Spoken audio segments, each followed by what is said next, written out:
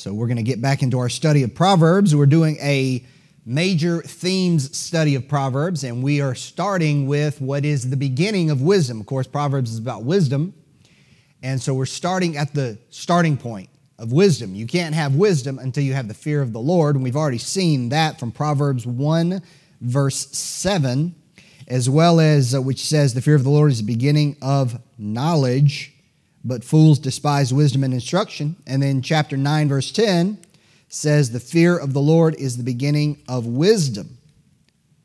The fear of the Lord is the beginning of wisdom, and the knowledge of the holy is understanding. So we talked about that last time, and we saw the difference between the starting point of one's worldview, or the starting point of one's pursuit of wisdom must begin with God. Because the Bible says the fear of the Lord is the beginning of wisdom. And so all wisdom is oriented around and has its basis in God Himself and our relationship to Him. There is no wisdom from God, at least. We'll see that a little bit more about that this morning. There is no wisdom apart from our relationship to God. That wisdom is at its core faulty, and it will fail without question. And so we also looked at Proverbs chapter 3, verse number 7, in which the Bible says, "Be not wise in thine own eyes, fear the Lord and depart from evil." We saw again the fear of the Lord causes us to be wise according to God's standard of wisdom, what God says. And sometimes we saw that's counterintuitive. In other words, some things that seem like a right way to go to our eyes, to our thinking, the Lord says, don't go that way. And by doing that, we, as the verse says, we fear the Lord and depart from evil. So even if we don't understand why the Lord says not to do something or why He enjoins us to do something, even if we don't understand, the fear that we have, the fear of the Lord, leads us to do that thing. And that in turn protects us. I like, we talked about the fear of the Lord as the definition as the mixture between what we think of as what we would say being afraid or fear, terror, as well as respect and awe. And it's when those two things kind of combine is when you have the fear of the Lord. I thought what Brother Roberts said during the revival was good. Did anybody catch how he defined the fear of the Lord? What did he say? You get 2 points if you answer both questions I'm going to ask. How did he define the fear of the Lord? Oh, come on.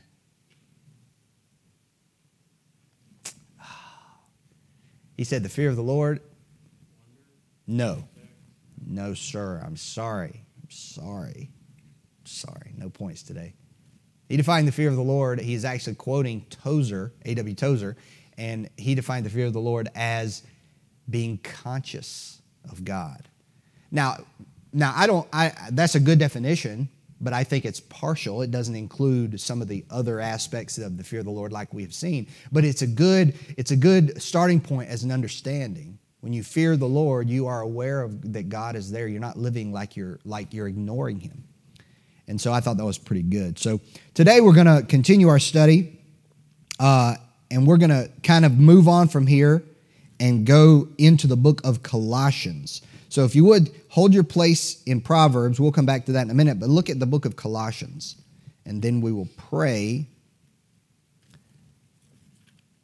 Colossians chapter 2.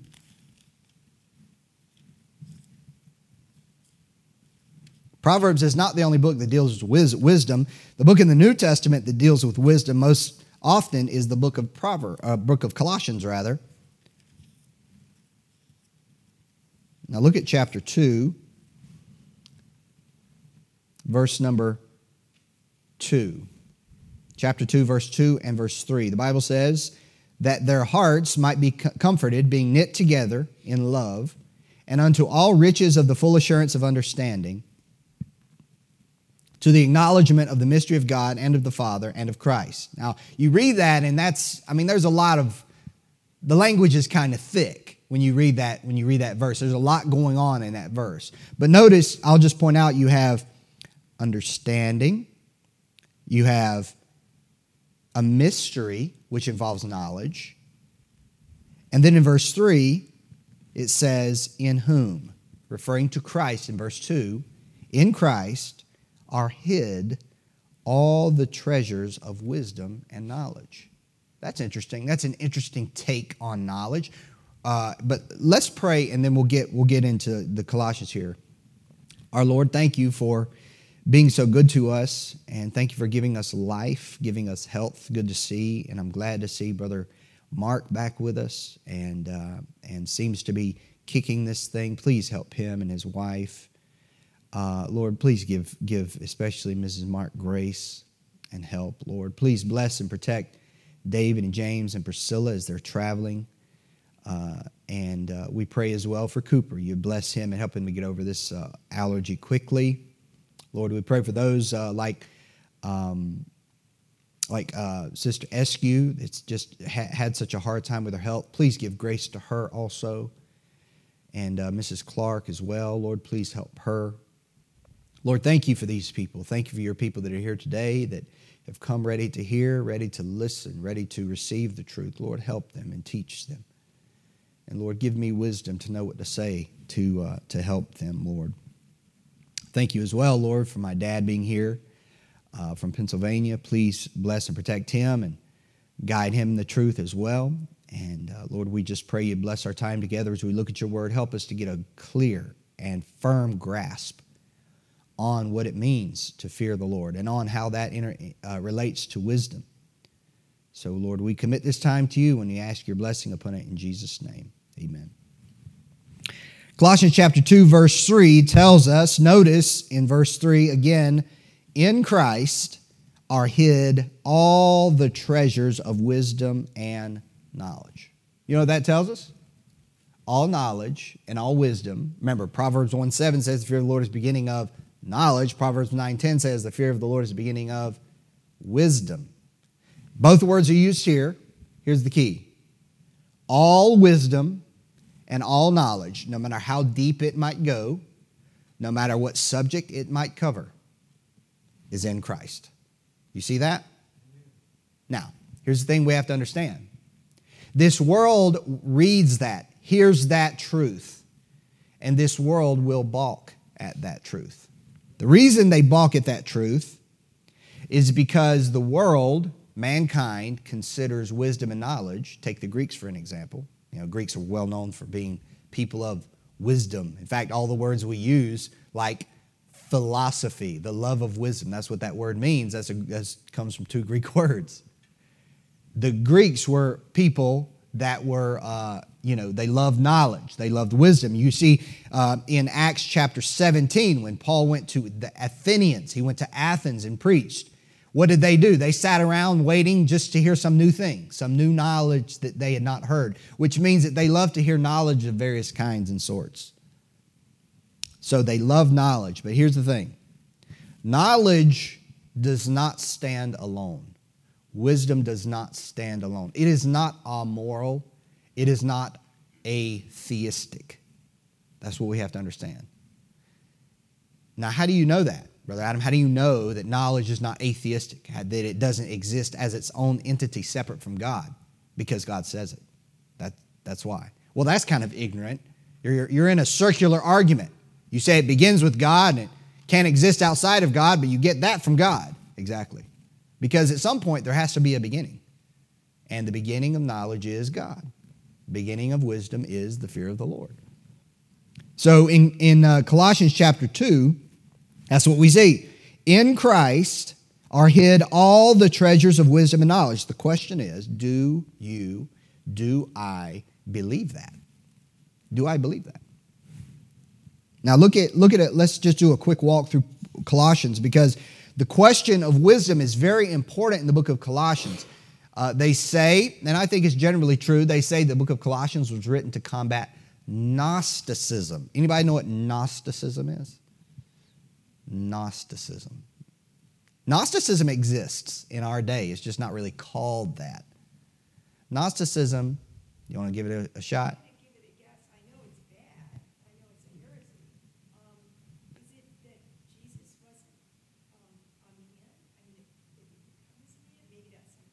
Well, it includes, you're talking about Christian Gnosticism, but Gnosticism in general, the word Gnosticism comes from the Greek word meaning knowledge.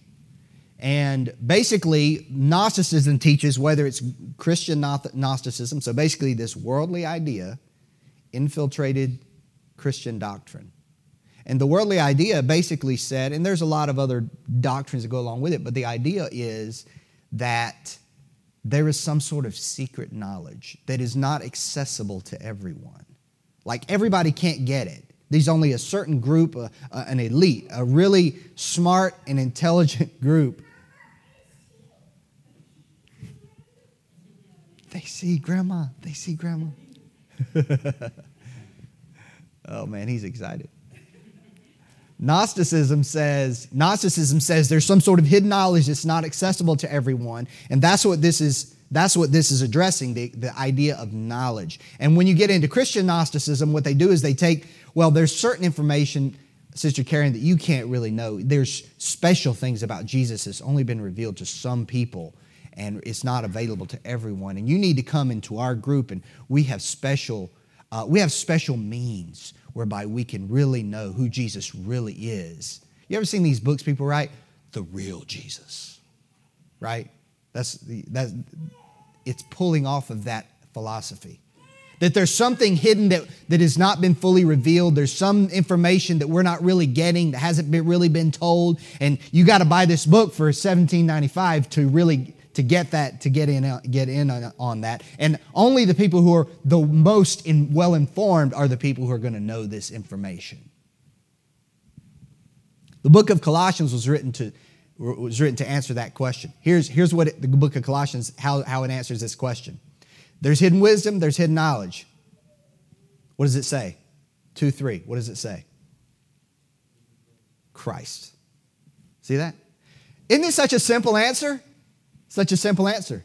All that knowledge, whatever is there, is in Jesus. It's in Jesus. You see, it's simple to the point that people mock it. People mock it. But it is just that simple. Look at Colossians 1:26. Notice how many times the word wisdom and knowledge is mentioned. The Bible says, even the mystery. A mystery is knowledge that is hidden, which hath been hid from ages and from generations, but now is made manifest to his saints. Then you have chapter 2, verse 3, we already read. Chapter 2, verse 8, the Bible says, beware, lest any man spoil you through philosophy and vain deceit, after the tradition of men, after the rudiments of the world, and not after Christ. Chapter 2, verse 18, the Bible says, let no man beguile you of your reward in a voluntary humility and worshiping of angels, intruding into those things which he hath not seen, vainly puffed up by his fleshly mind. You see that? How is it? You see, in other words, these people are like, oh, this is special information that only a few can get. You see, but that is arrogant and proud. This elitism in which only a select few can have access to the knowledge. And we're a part of the special group. Anytime you see that, be it in a church, be it whatever, anytime you see people coalescing into small little groups that think they have one-ups on everybody else, you've got a problem. You've got pride, which actually is not knowledge, it's the flesh. But its veil, its veneer, is knowledge and wisdom. And so you have that in verse number 18. Look at verse 23. The Bible says, which things have indeed a show of wisdom, and they appear wise, in will worship and humility and neglecting of the body, not in any honor to the satisfying of the flesh. In other words, this kind of knowledge was, you talk about Christian Gnosticism, it involved asceticism and things like that, in which they would deny things that the Lord approves, like eating. And that was all part of that. And again, that goes back to the special knowledge. Verse number 3, chapter 3, verse 16, the Bible says this, let the word of Christ dwell in you richly in all wisdom, teaching and admonishing one another in psalms and hymns and spiritual songs, singing with grace in your hearts to the Lord. Notice the mention of wisdom. The word of Christ giving us wisdom. Chapter 4, verse 5, the Bible says, walk in what?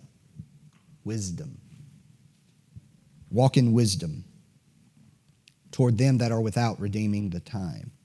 All these times the Bible in Colossians mentions the word wisdom. Now let's go back to chapter 1, verse number 9.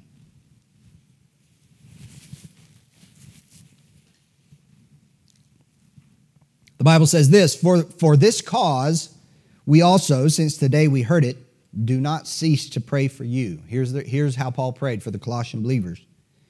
And to desire that ye might be filled with the knowledge of his will in all wisdom and spiritual understanding. Now, stop there. That's Proverbs, right? Getting knowledge and wisdom is a notable and important goal for a believer, getting knowledge and wisdom. But what I want you to see from Colossians is this, the next verse. That ye might walk worthy of the Lord unto all pleasing. So, all right, Paul says, I'm going to pray for you. I'm going to pray for you to have knowledge of God's will so that you can walk worthy. In other words, you can live the way he wants you to live. Okay? You follow me so far? And when you live the way he wants you to live, it says being fruitful in every good work. In other words, when you live the way the Lord wants, when a disciple of Christ lives the way the Lord wants them to live, then that they bear fruit in their lives, which pleases God. Being fruitful in every good work and increasing in the knowledge of God. Notice that. So you live the way you get the knowledge of his will. You understand what God wants you to, how he wants you to live. Then you live that way, which causes fruit to be born in your life. The Lord does that. But the end result is that you increase in the knowledge of God. But where did it all start? It started with the knowledge of God's will. In other words, it started with God. In other words, knowledge was not to be had apart from God. It was only accessible by God. It was only accessible in the Lord himself. And when you got the Lord and you got his will, you got knowledge. Because chapter 2, verse 3 tells us that in Christ are hid all the treasures of wisdom and knowledge. So if you get Christ, you get all the rest. Here's the problem. People want to have knowledge and wisdom without the God of knowledge and wisdom. That's the reality. Now, knowledge and wisdom, as I said before, are not amoral. They're not atheistic. They are directly tied to God himself. He is the source. He is the source. And many people think, listen, you've seen these people that use the book of Proverbs. They write books and they said, their truths are based upon the book of Proverbs. And how many of you have seen stuff like that? They write bestsellers that are, they take truths out of the book of Proverbs and they apply them in a way that's sort of like self-help. Y'all have seen this before? And it's a very common thing to do. Here's the problem. You cannot detach the book of Proverbs from the God of Proverbs. The minute you do that, you destroy the wisdom of Proverbs. Because the fear of the Lord is the beginning of wisdom. But people, as I said, because God is the source, people want what God gives, but they don't want God. They want God's wisdom, but not God. They say, God, I want the knowledge and wisdom that you have, but I just don't want you. So they read Proverbs and they ignore chapter 1, verse 7 and chapter 9, verse 10. They look at the parts that deal with money and family and all those things that we will look at, and they ignore their relationship to God. But how could you possibly have a right understanding of wisdom if you do not have the fear of the Lord? You can't. It's impossible. Look at back at Proverbs, if you would.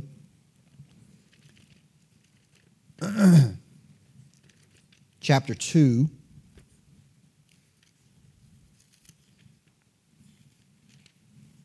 Verse 1. The Bible says this. The Bible says, my son, if thou wilt receive my words and hide my commandments with thee, so that thou incline thine ear unto wisdom and apply thine heart to understanding. So notice, what is he seeking? The Father is telling the Son, you need to seek after wisdom. Okay, you following that? If thou incline thine ear unto wisdom and apply thine heart to understanding. And this is a noble pursuit here. Seeking wisdom, seeking understanding, finding that which is true, that which is right, that which bears good fruit. That's a good thing.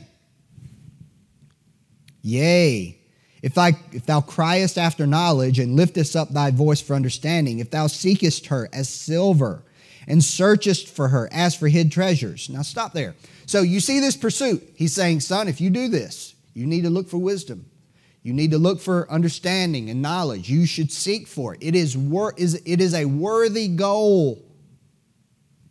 So I'm going to set my heart to seek after wisdom, to find out what is right, what is wrong, what bears good fruit, what does not, what will give me a happy life. And that's a lot of what Proverbs is talking about. What will make me happy? What will make my life successful as far as in this world? And all of us want that. You know, we're not like gluttons for punishment around here. Like we want money in the bank.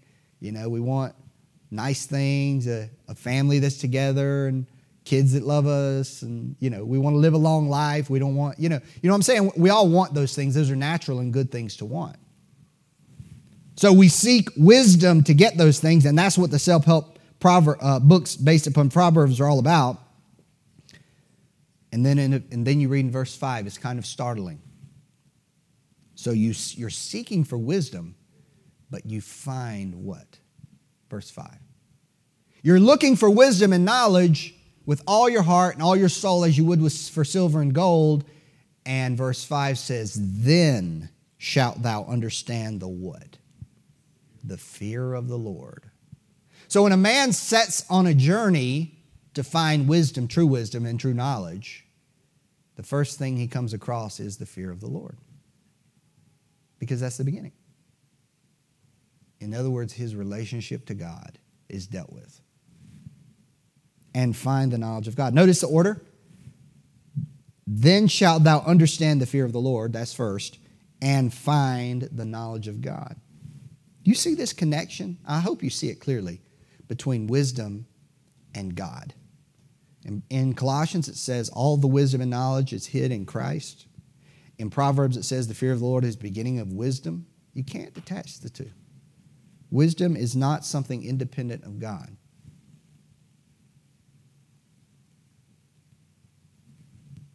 Look at the next verse. For the Lord giveth wisdom. There we go. This is what we call the source of wisdom. This is why we find the fear of the Lord first, is because God is its source. So when you found God, you found all the rest of the wisdom, you see. So the Lord wants you to have a right relationship with Him first. Just like this is essentially the same as Colossians, is it not? The Lord giveth wisdom. Out of his mouth cometh knowledge and understanding. He layeth up sound wisdom for the righteous. He is a buckler to them that walk uprightly. In other words, you need to get right with God. You need to have a right relationship to God. And then in Him, you'll find all this wisdom that you're seeking. But here's the problem. If we go around God to get it, there is where we fall into a snare and a trap. And people do it all the time. Look at 1 Corinthians, if you would. We'll have to boogie a little bit. Run out of time. Chapter 1. Verse 18.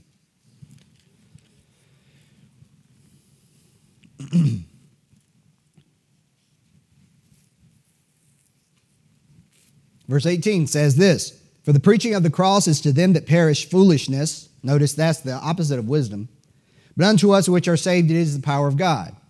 For it is written, I will destroy, just note all the times the word wisdom is used, okay?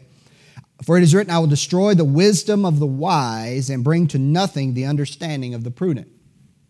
Where is the wise? Where is the scribe? Where is the disputer of this world? Hath not God made foolish, now this is the first occurrence of this term, the wisdom of this world? Stop. The wisdom of this world. All right, there's wisdom, right? But is this wisdom the same wisdom we're reading about in Proverbs 9:10? No. This is it's called wisdom. It's a different kind of wisdom. How is it different? It's called the wisdom of the world. Keep reading, verse 21. For after that, in the wisdom of God, the world, by wisdom, knew not God. In other words, their own wisdom, their thoughts and reasonings, their philosophies that they all believed were right and good actually led them away from God. Is that not the polar opposite to what what true wisdom is? True wisdom begins with God. The fear of the Lord is the beginning of wisdom. Okay? The world by wisdom, in other words, its own wisdom led it away from God. It pleased God by the foolishness of preaching to save them that believe. Look at verse 24 and verse 30.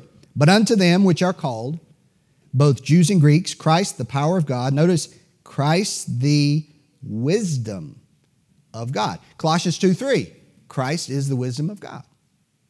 You want wisdom? Get Christ. Look at verse 30. But of him are ye in Christ Jesus, who, that's Christ Jesus, of God is made unto us wisdom and righteousness and sanctification and redemption. Jesus is our righteousness. Jesus is our wisdom. Jesus is our sanctification. Jesus is our redemption.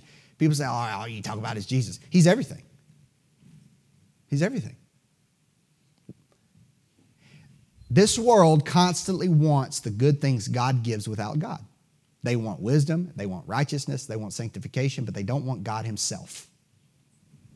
You know what that is? That is an affront and an offense to God, and it will not work. You will have God, or you will not have anything. That's God's terms. Let's look at chapter 2, verse 4. And my speech and my preaching was not with enticing words of, notice this is a different term for the same thing, man's wisdom. All right? Note that. But in demonstration of the Spirit and of power, that your faith should not stand in the wisdom of men, same thing, but in the power of God. Howbeit, we speak wisdom among them that are perfect, yet not the wisdom of this world. Notice he switched the term. Same thing. That come to naught, nor the princes of this world that come to naught. That's the fruit of this kind of wisdom. It comes to nothing. But we speak the wisdom of God in a mystery, even the hidden wisdom, which God ordained before the world unto our glory, which none of the princes of this world knew, for had they known it, they would not have crucified the Lord of glory. Look at verse 13. Which things also we speak, not in words which man's wisdom teacheth. Notice that.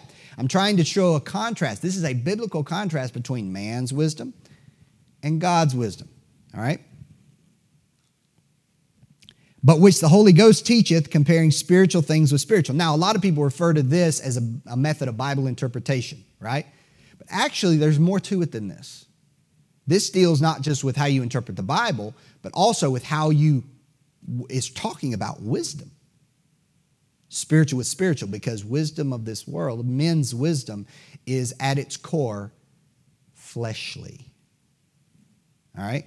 Let's look at chapter 3, verse 18. It says this, But let no man deceive himself. If any man among you seemeth to be wise in this world, notice the terminology again, let him become a fool, that he may be wise. You see that? Become a fool. You know what that means? It means we got to go to Jesus, right? Humble ourselves and go to Jesus. For the wisdom of this world is foolishness with God. For it is written, He taketh the wise in their own craftiness. And again, the Lord knoweth the thoughts of the wise, that they are vain. Now, look at James 3 to conclude. I know I'm rushing a little bit, and I wish we could pause at each one of these, but I'm trying to get to a point here. James 3, verse number 13. James chapter 3, verse 13. So you have God's wisdom. You have man's wisdom, which is also called the wisdom of this world. Everybody with me on that? Kind of give me a little nod? A little nod? We understand there's a difference. Man's wisdom is a thing. Man's reasoning, man's thoughts, but it's different in a key way. James 3, verse 13 says this, Who is a wise man? Notice the term wise man, and endued with knowledge among you. Let him show out of a good conversation his works with meekness of wisdom. But if ye have bitter envying and strife in your hearts, glory not, and lie not against the truth. This wisdom, notice it, the wisdom we just read in verse 14, this wisdom descendeth not from above. What's above? God's above, right? So what does it say? But is earthly, sensual, devilish. That's the world, the flesh, the devil. Earthly is the world. Sensual, the flesh, carnal. Devilish is of Satan himself. Notice that wisdom, where is its source? This second kind of wisdom. The Bible says it doesn't descend from above, but it's from below. That is, it comes from man. That's the difference. All right, so here you have the contrast. What is the difference between man's wisdom and God's wisdom? Here it is. The source. The source. God's wisdom says the fear of the Lord is the beginning. God's wisdom says Christ is our wisdom, and in him are all the treasures of knowledge and wisdom. So we go to Christ. He's the source of all the other wisdom that we desire in this pursuit. So we go to him. The wisdom of this world ignores God and ignores Christ and seeks its wisdom from man. But the result of that is carnality, sensuality, worldliness. It's devilish. Bitter envying and strife. You think of all the wisdom of this world. What is its fruit? What is its fruit? You know what it is? Division, hatred, variance, emulation, pride, fulfillment of the flesh, lust. That's what it is. So it's no surprise that this world looks upon us and what we say and they think it's dumb, right?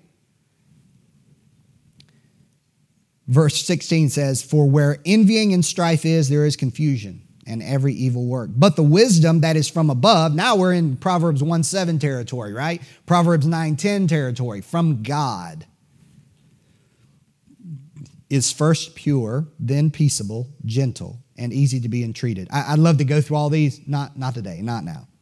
Full of mercy and good fruits, without partiality and without hypocrisy. A lot of people, they want a life that has all these good things, but they don't want God. But it says the wisdom comes from above. You can't have that wisdom unless you have he that is above.